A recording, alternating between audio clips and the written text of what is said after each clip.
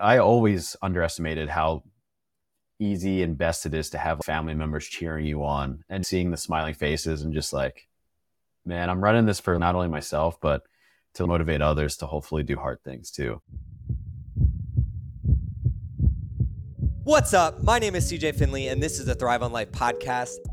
I started a brand called Thrive on Life to help other mission-based people, brands, and businesses thrive.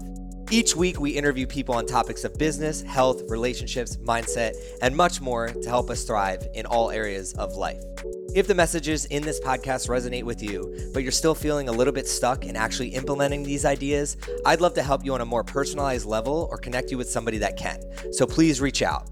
Also, if you've got a friend who you know could benefit from hearing this episode, please share the love with them. My goal is always to spread positive impact through the sharing of knowledge, and I would be honored if you could help me achieve this goal.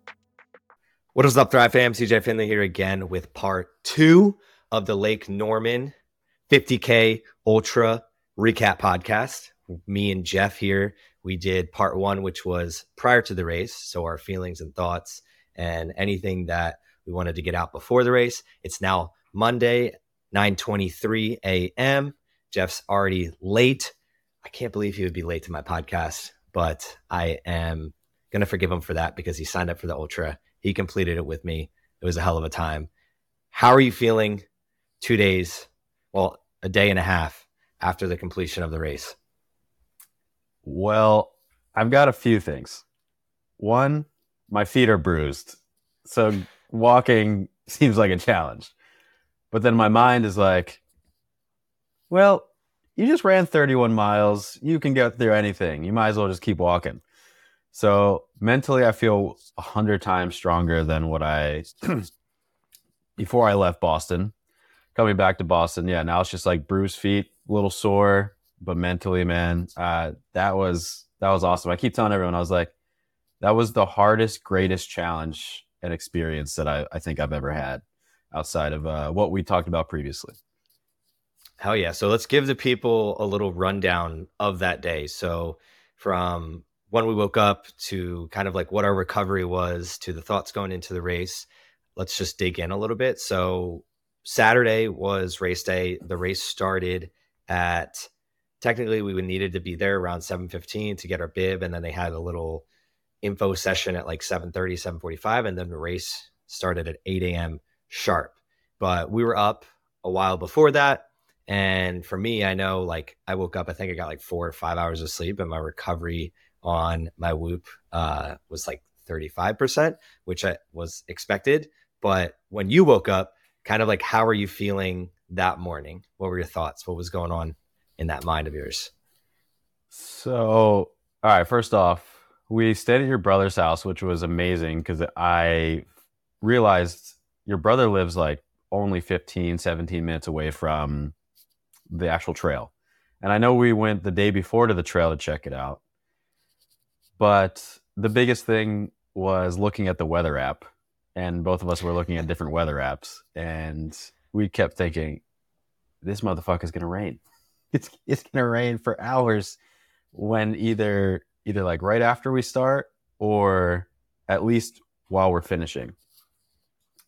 And so that was on my mind quite a bit.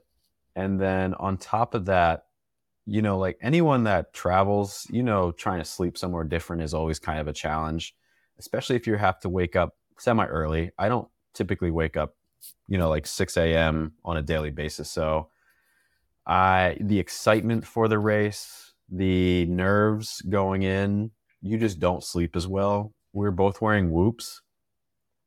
And so I didn't even want to check mine in the morning, honestly. I didn't want to see how much I actually slept or didn't sleep.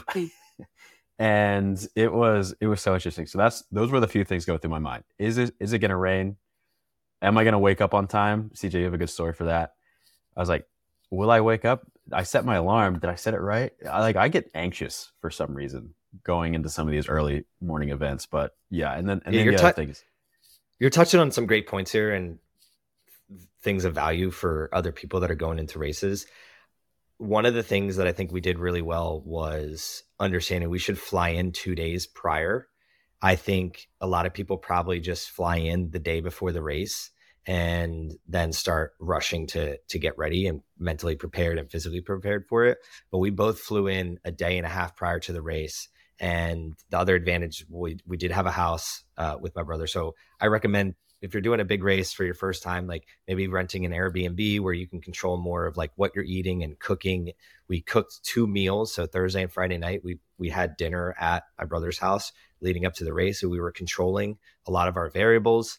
We also were able to do sauna and ice here and go on a shakeout run on Thursday. So we did a lot of things, I think, prior to the race that made us a little bit more comfortable so that we could basically go into Friday night knowing we're not really going to sleep that well, but our bodies are still primed for Saturday. Another thing that I recommend other people, you touched on it, other people do is go to the starting point the day before. So envision seeing that and what it looks like. That way there's no on the day of like, where are we? How much traffic is there going to be? What do the roads look like? We went there the day before and kind of mapped out where the starting point was and then where the different aid stations were.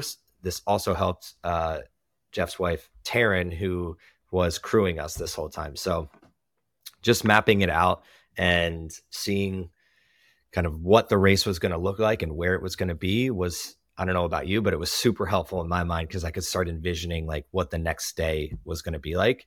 Now, the morning of the race, I woke up at like 5:30. I couldn't really sleep. I think Jeff you got up around 6.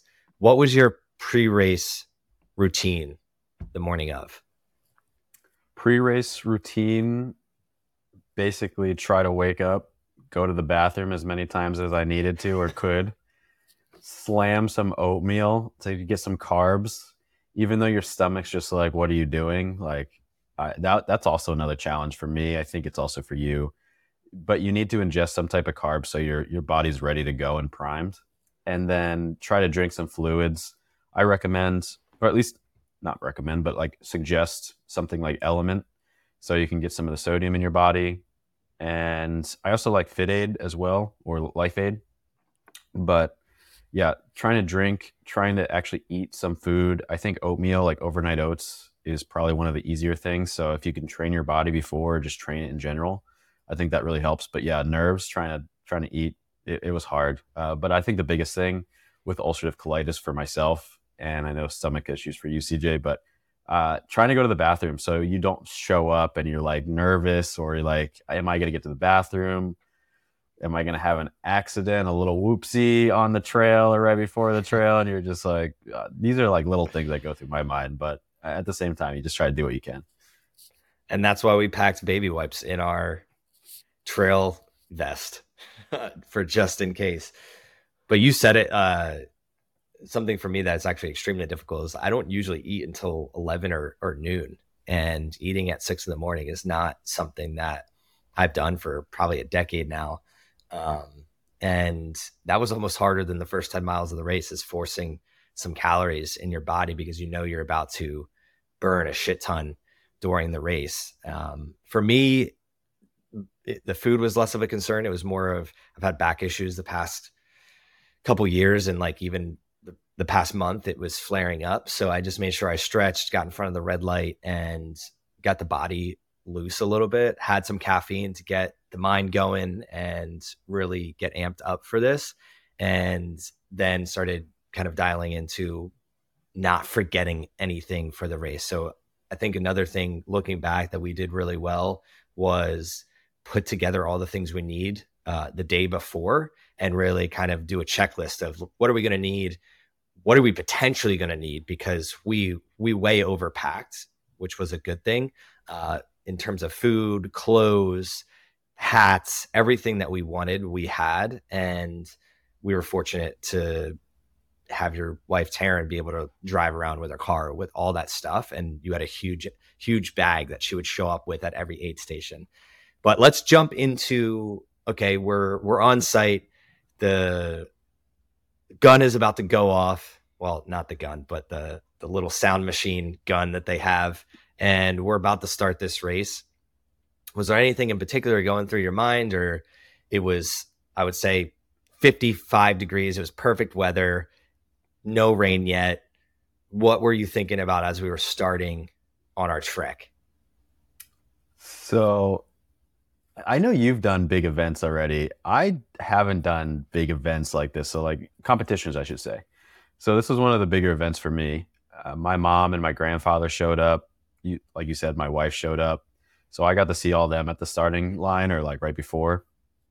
So I was, kind of distracted by them for a little bit. And then we got the pep talk around like, what do we do during the race? We did the national anthem. And then I'm like, oh, I should stretch. I should do some dynamic stretching. And man, right after that national anthem, they're ready to go. So basically I'm like, oh, am I prepared? Are my muscles ready? And it's so funny because I'm like doing some dynamic swings with my legs and you come running up. He's like, you don't need to do that. Your body's already ready. We're just going to go. Let's get to the front. So like my mind was already just distracted, which was great. Like, I was like, I'm ready. Like, I got this. No. We can't butcher this. I came up to you and said, you're not going to get your body primed in the next 2 minutes. We got to get to the front. I was like, whatever you're doing right now is not going to make a difference. So let's get our asses to the front so we can have a little bit more of an enjoyable of starting this race off. Because you never want to start in the back. Like, that's just it's not as fun. Yeah, it was definitely fun to start in the front. Like, yeah, I've actually started like a half marathon at one point in the back. And you're just like surrounded by either the really slow people or the people that are brand new to it. And then you have to work your way around the crowd. So it was actually very enjoyable to start towards the front. Also, my mother-in-law caught us on the live stream later on that I learned about. And so like, man, starting in the front just has advantages. But yeah, going through my mind, I was just having fun. I was kind of following your lead a little bit and enjoying the moment. Yeah, and that's what it's all about. I think when you get on site, you want to not put an expectation of what it's going to look like. In my mind, I've done that in the past and it's caused some issues of like, this is what I want it to look like versus the reality. And for me, the only thing I really cared about was we're going to get to the front of this line and when the race goes off and then kind of slow up so that people start passing us, because we weren't going to try and win this race, but I just wanted to feel that race vibe. And it's tough to do in the back if you start there. But if you're in the front and you're kind of in the mix of this pack, and once we got into that first mile, I have footage of a lot of this race with my GoPro.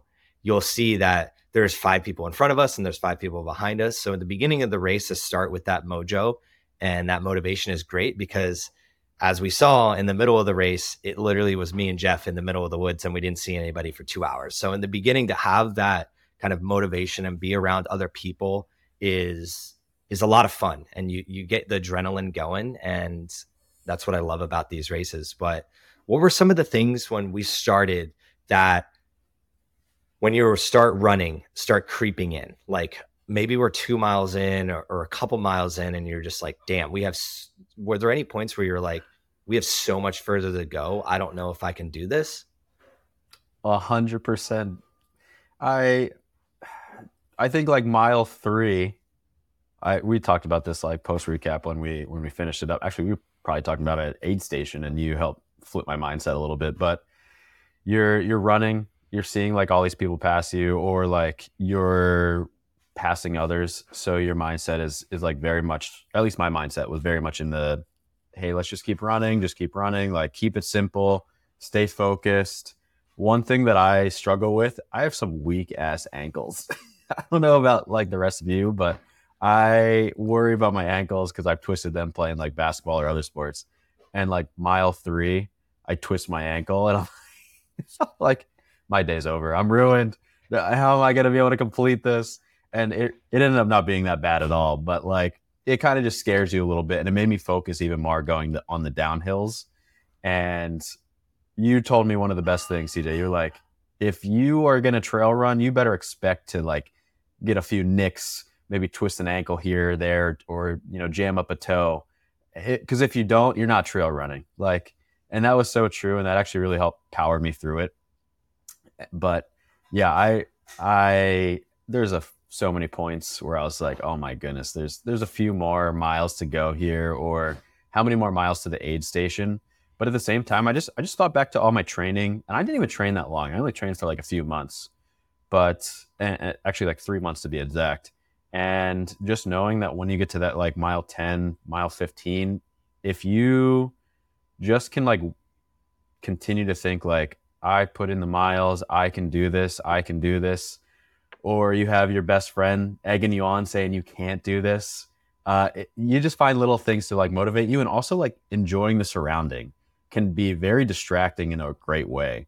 So like you did a great job of this to remind me that, hey, look around, like we see the lake, we're in the forest, how surreal and awesome is this? So like those little moments that were creeping in saying like, can you do this, really didn't happen all that often.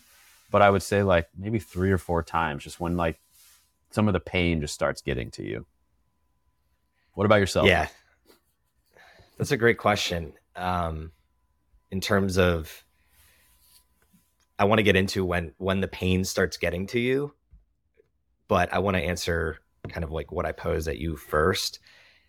For me, the difficulty really stemmed more from being focused. I mean, you saw it with me. Like I'm reading a book called Hyper Focus right now. I'm all over the place. Even when I'm trail running, it's like music and videos and high-fiving people. And I struggle to just focus on one step at a time. And later on in the race, that was one of your lessons as we went through this race. For anybody listening, every like 10 miles, I would ask Jeff, like, what lesson has he learned from like the previous 10 miles? And at one point he was like, left foot, right foot, left foot, right foot, just like focus on that one step. And for me, a lot of these trail races or anything challenging that I'm looking to do, it's to force myself to focus, to get in flow state.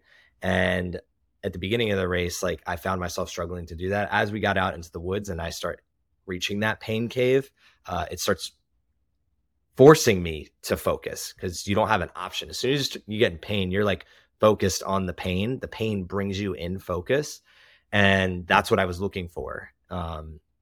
So that was a really big struggle for me. And when it comes to like your ankles and stuff like that, fortunately, like I played college soccer. So the nicks and stuff, like I was so used to my body going a lot further than my mind thought it could. Cause you like get injured really quickly and it's like called a stinger.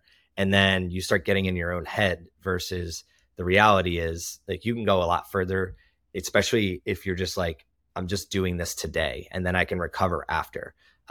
So just not letting your brain hijack what you potentially could do. That's what I wanted to help you with, because I feel like you allow your brain a little bit to hijack the experience rather than saying, okay, I have a little bit fucked up of an ankle, but I'm actually proud of myself for being out here and doing this. And that was expected. So like for me, on the other hand of, I didn't have a rolled ankle, but my feet were getting so fucked up. I kept kicking the roots like 7 times, and Jeff saw it happen and would just be like, you all right? And I'm like, yes and no.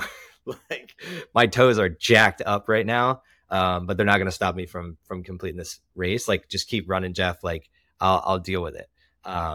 But let's get into that next question of, when did you really feel the pain cave start coming in? Because this is a 6-hour race, and obviously the first kind of hour or two, you're around a bunch of people. There's adrenaline, there's motivation. You're not lacking energy yet because you haven't burned enough calories.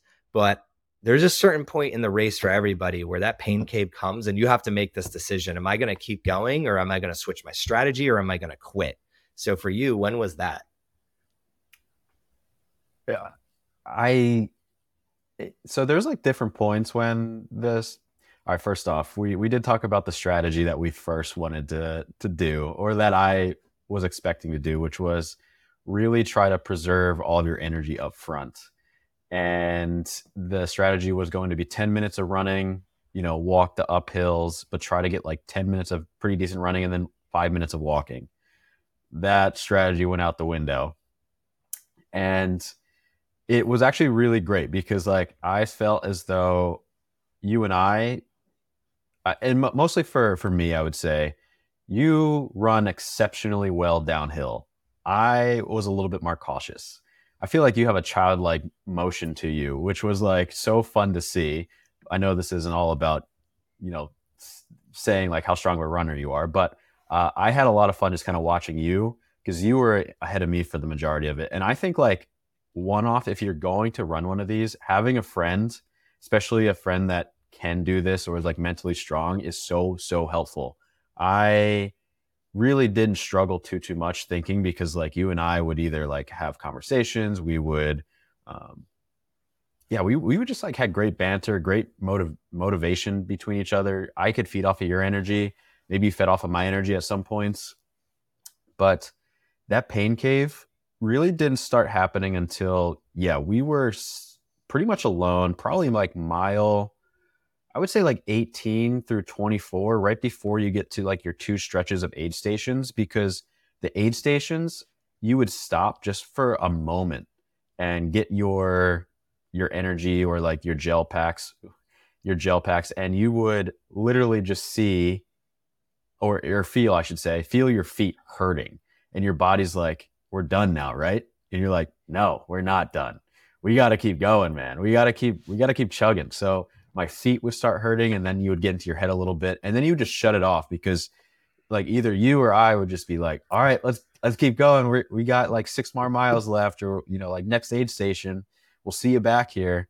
And then I think one of the best things that could have happened, I didn't listen to any music really. Like you had the phone with the music going, you could like kind of barely hear it. And then mile 24, our like last aid station that we got to, we put on some motivational speeches, and like, man, my pain went away, because those speeches are you're ready to run through a wall. So you're just like, I got this. I can do anything right now. So like I did not hit that many pain caves, to be quite honest. It was very nice. It was only when we stopped at aid stations that like my feet were killing me.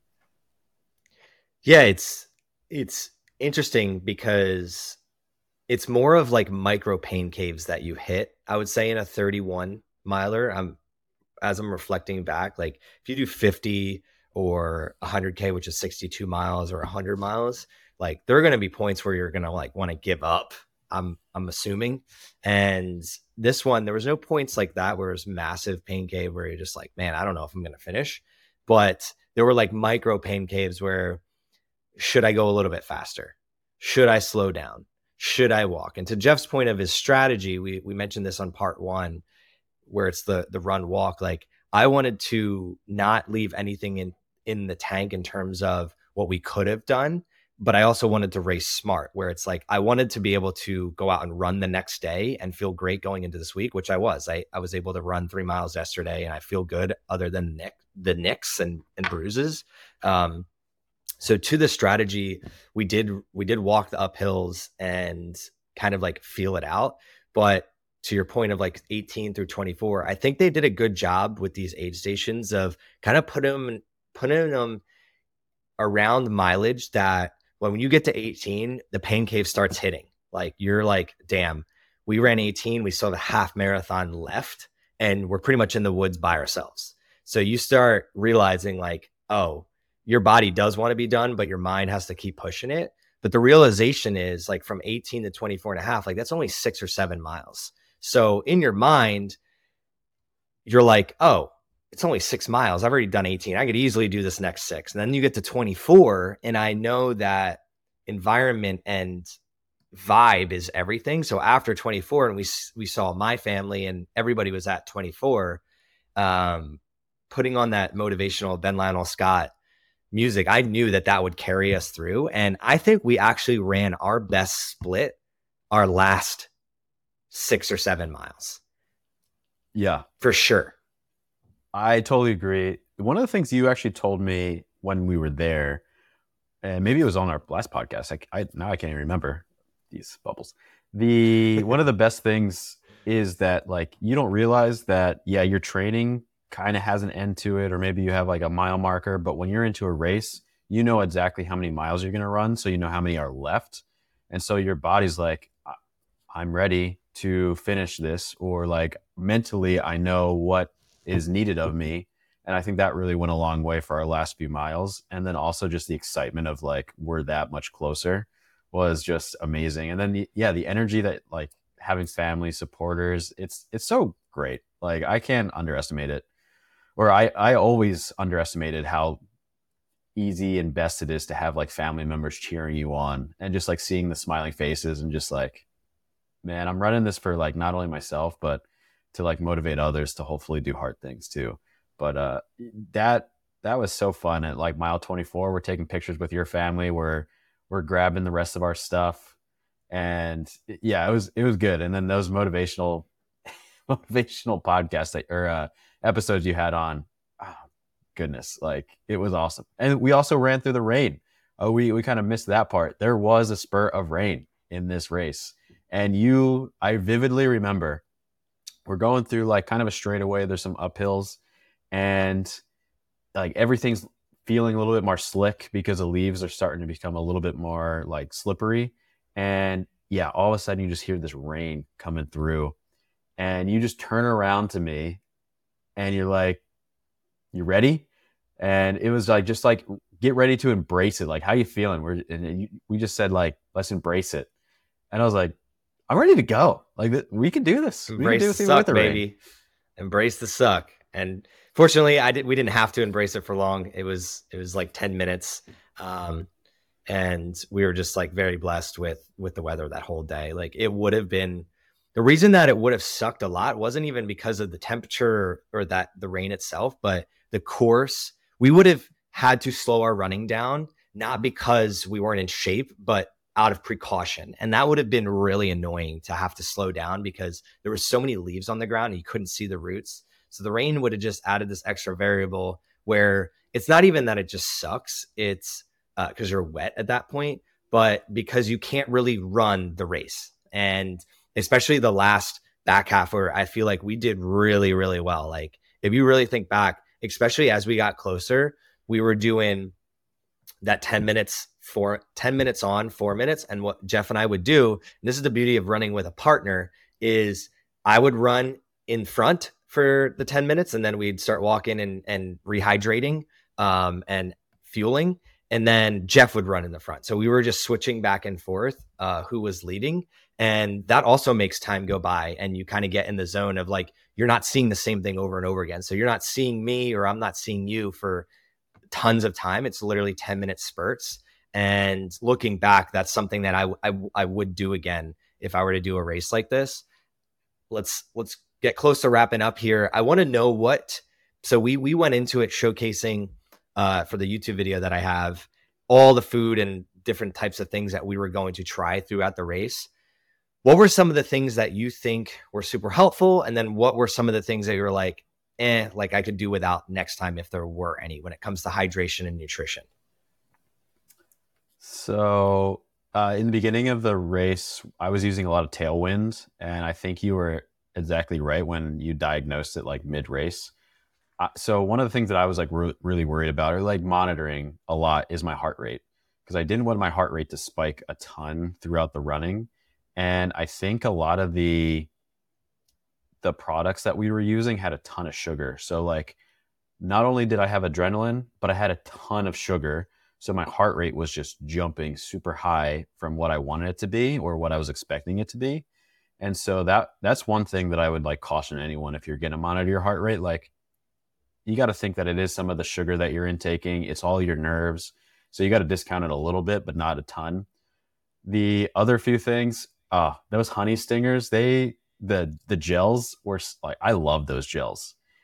However, at the end, I did not want to see another gel, because you're just sucking these things down and like, oh no, please not anymore. And so like, you still got to, I think the one thing you got to push past not wanting some of the consistency of some of these products, but they help tremendously. Like, your body needs that type of like the carbs and some of the sugars, because it needs it for the energy.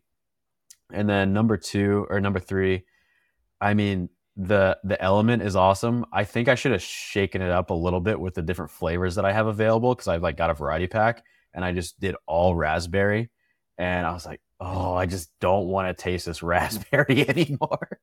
So I would say like maybe try to mix it up, test this in training, things like that. But overall, like, everything really worked out really well. But yeah, I would definitely try to like add variety. Like, it goes a long way. Like chocolate wafers or whatever it might be, switching up the flavors, not from like I was eating like all cinnamon stroop waffles, and I was like, damn, I have like 3 other flavors that I didn't even bring. But yeah, it was, those are the things that you just kind of find out within yourself when you're in that pain cave. And it's hard to like think about that in the beforehand. But yeah, be over prepared. We had so much stuff. Last thing that I want to mention, I took one of those ketone IQ things. Man, I think it mentally helped me, but that stuff is horrible tasting. I was waiting for that. Yeah, you hit the nail on the head. I think just like having more maybe flavor variety. For me, everything, I mean, I think my nutrition was so on point that like I didn't even get to something that I was looking forward to, which is I brought Smart Sweets for the last like 24 to 31, like when we were at mile 24, I wanted to whip out the Smart Sweets, which is like smart sweet candy. They actually have a high amount of carbs in them, and they're just like really good. And I saw somebody do it when I went to Cactus the Clouds in California, and we did a 9-mile hike, and they brought those as some fuel. And I was looking forward to having them, but my nutrition was so good that I completely forgot I even had them.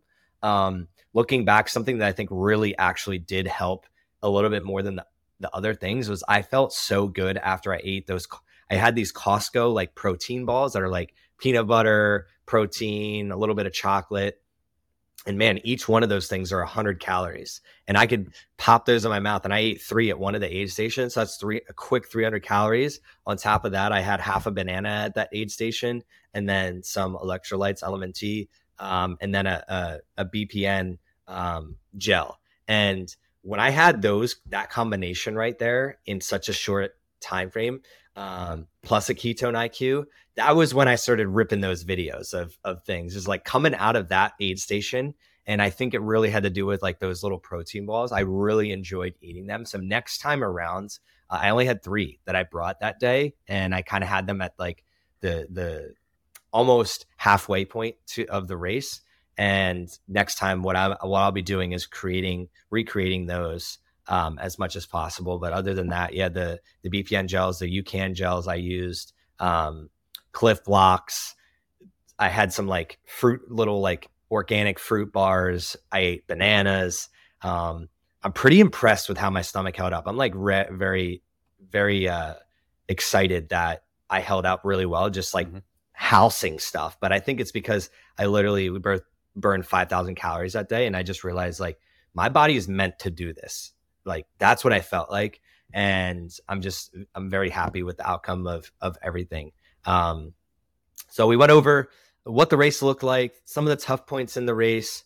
The last thing I want to touch on, we just hit nutrition, is what are you going to use in your everyday life now that you've done this race? So we've had a day and a half to kind of think about it, but what did you learn, or something you learned about yourself, or a tactic or a strategy that you think you're going to implement into Jeff's everyday life?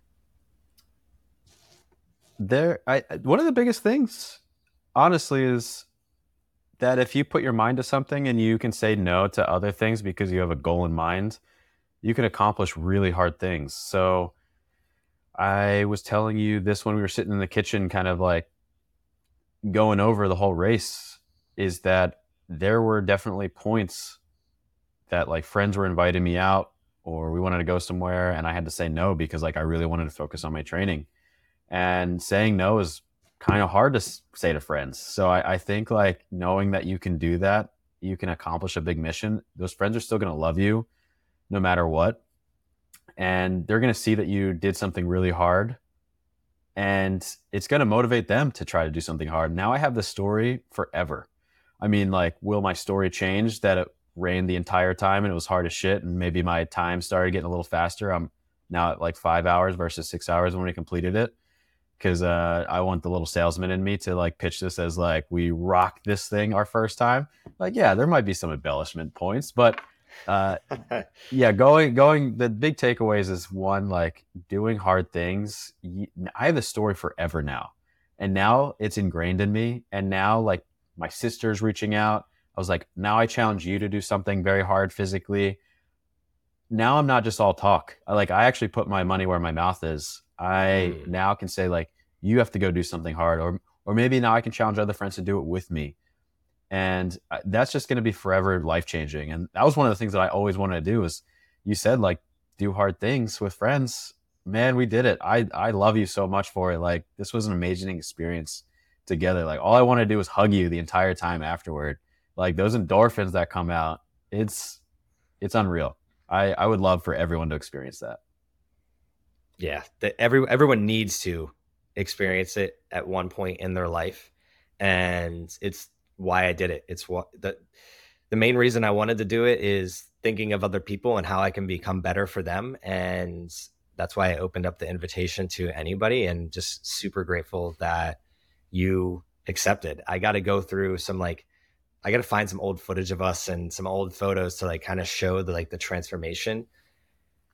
For me, I think the learning lesson is still that focus. It's how do I tap into that focus that I felt in sometimes during those hard moments in that race and use it in my everyday life, putting the phone down a little bit more, being more present, enjoying like the conversation that we were having throughout it. Like, I was so present that when we were having those conversations, I want to bring that into my everyday life, because that's really what life is about. And I think we're just a distracted world right now. We're put in these environments that are marketed to us to distract us, because we are the consumer. We are how people make money, is the human capital. So just realizing when I am that human capital, I needed to just like get out of that and really dial into what actually matters.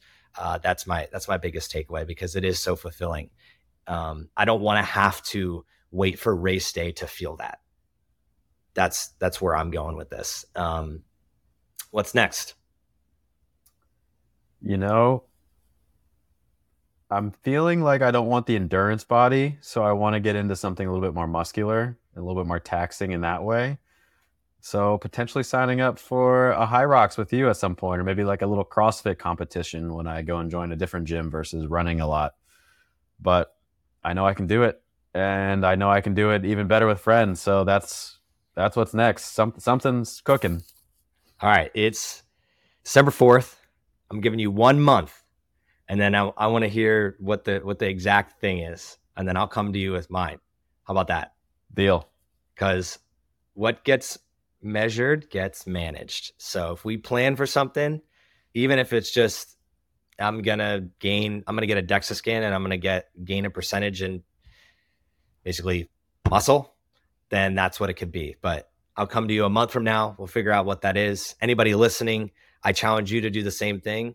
And I would love for you to find somebody out there that is a friend, a family member, heck, even somebody in your community that maybe you don't know, and doing a race with them, you'd get to know each other better. Just sign up for something and enjoy the process of getting to the day of, because we can put so much pressure on that day of. And it's one thing that Jeff and I talked about throughout the process, was just like this day of is not going to make or break us. It's who we became throughout the process of this. And I'm just excited that we got to experience not only the race, but friends, family, time away from the usual everyday grind. It was so fulfilling, and I'm looking forward to doing more, and maybe potentially signing up for a race every single year and inviting friends along for that. So I think my biggest takeaway from these 2 episodes, because I always do episode takeaways, is share more of your story. I think it's awesome where Jeff is like one of my longest friends, and having conversations like this, we do all the time, but there's so much value that we could give other people just by recording it. So maybe if you're out there listening, think of a story that you have to tell, and don't just share it behind closed doors. Maybe share it on social media, record a podcast, do something that I know will help other people out there, because somebody's going to listen to this and potentially sign up for their own race. And Jeff and I aren't even going to know about that. And that is what makes this world a better place. But until next time, this is CJ Finley with the Thrive on Life podcast. I look forward to connecting with you all, and yeah, thrive on.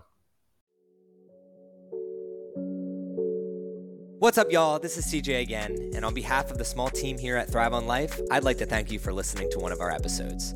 Our mission in life is to help people like you fuel your passion and make every heartbeat count. And we realize the best way to do this is together as a team. So we'd love for you to join in on this mission and connect with like-minded individuals within our Thrive on Life community. To do so, please head to thriveonlife.com and connect with us there. We'd love to chat with you. Before I sign off, I'd like you to always remember one thing. When we strive together, we thrive together. So please do your part in helping others thrive on life.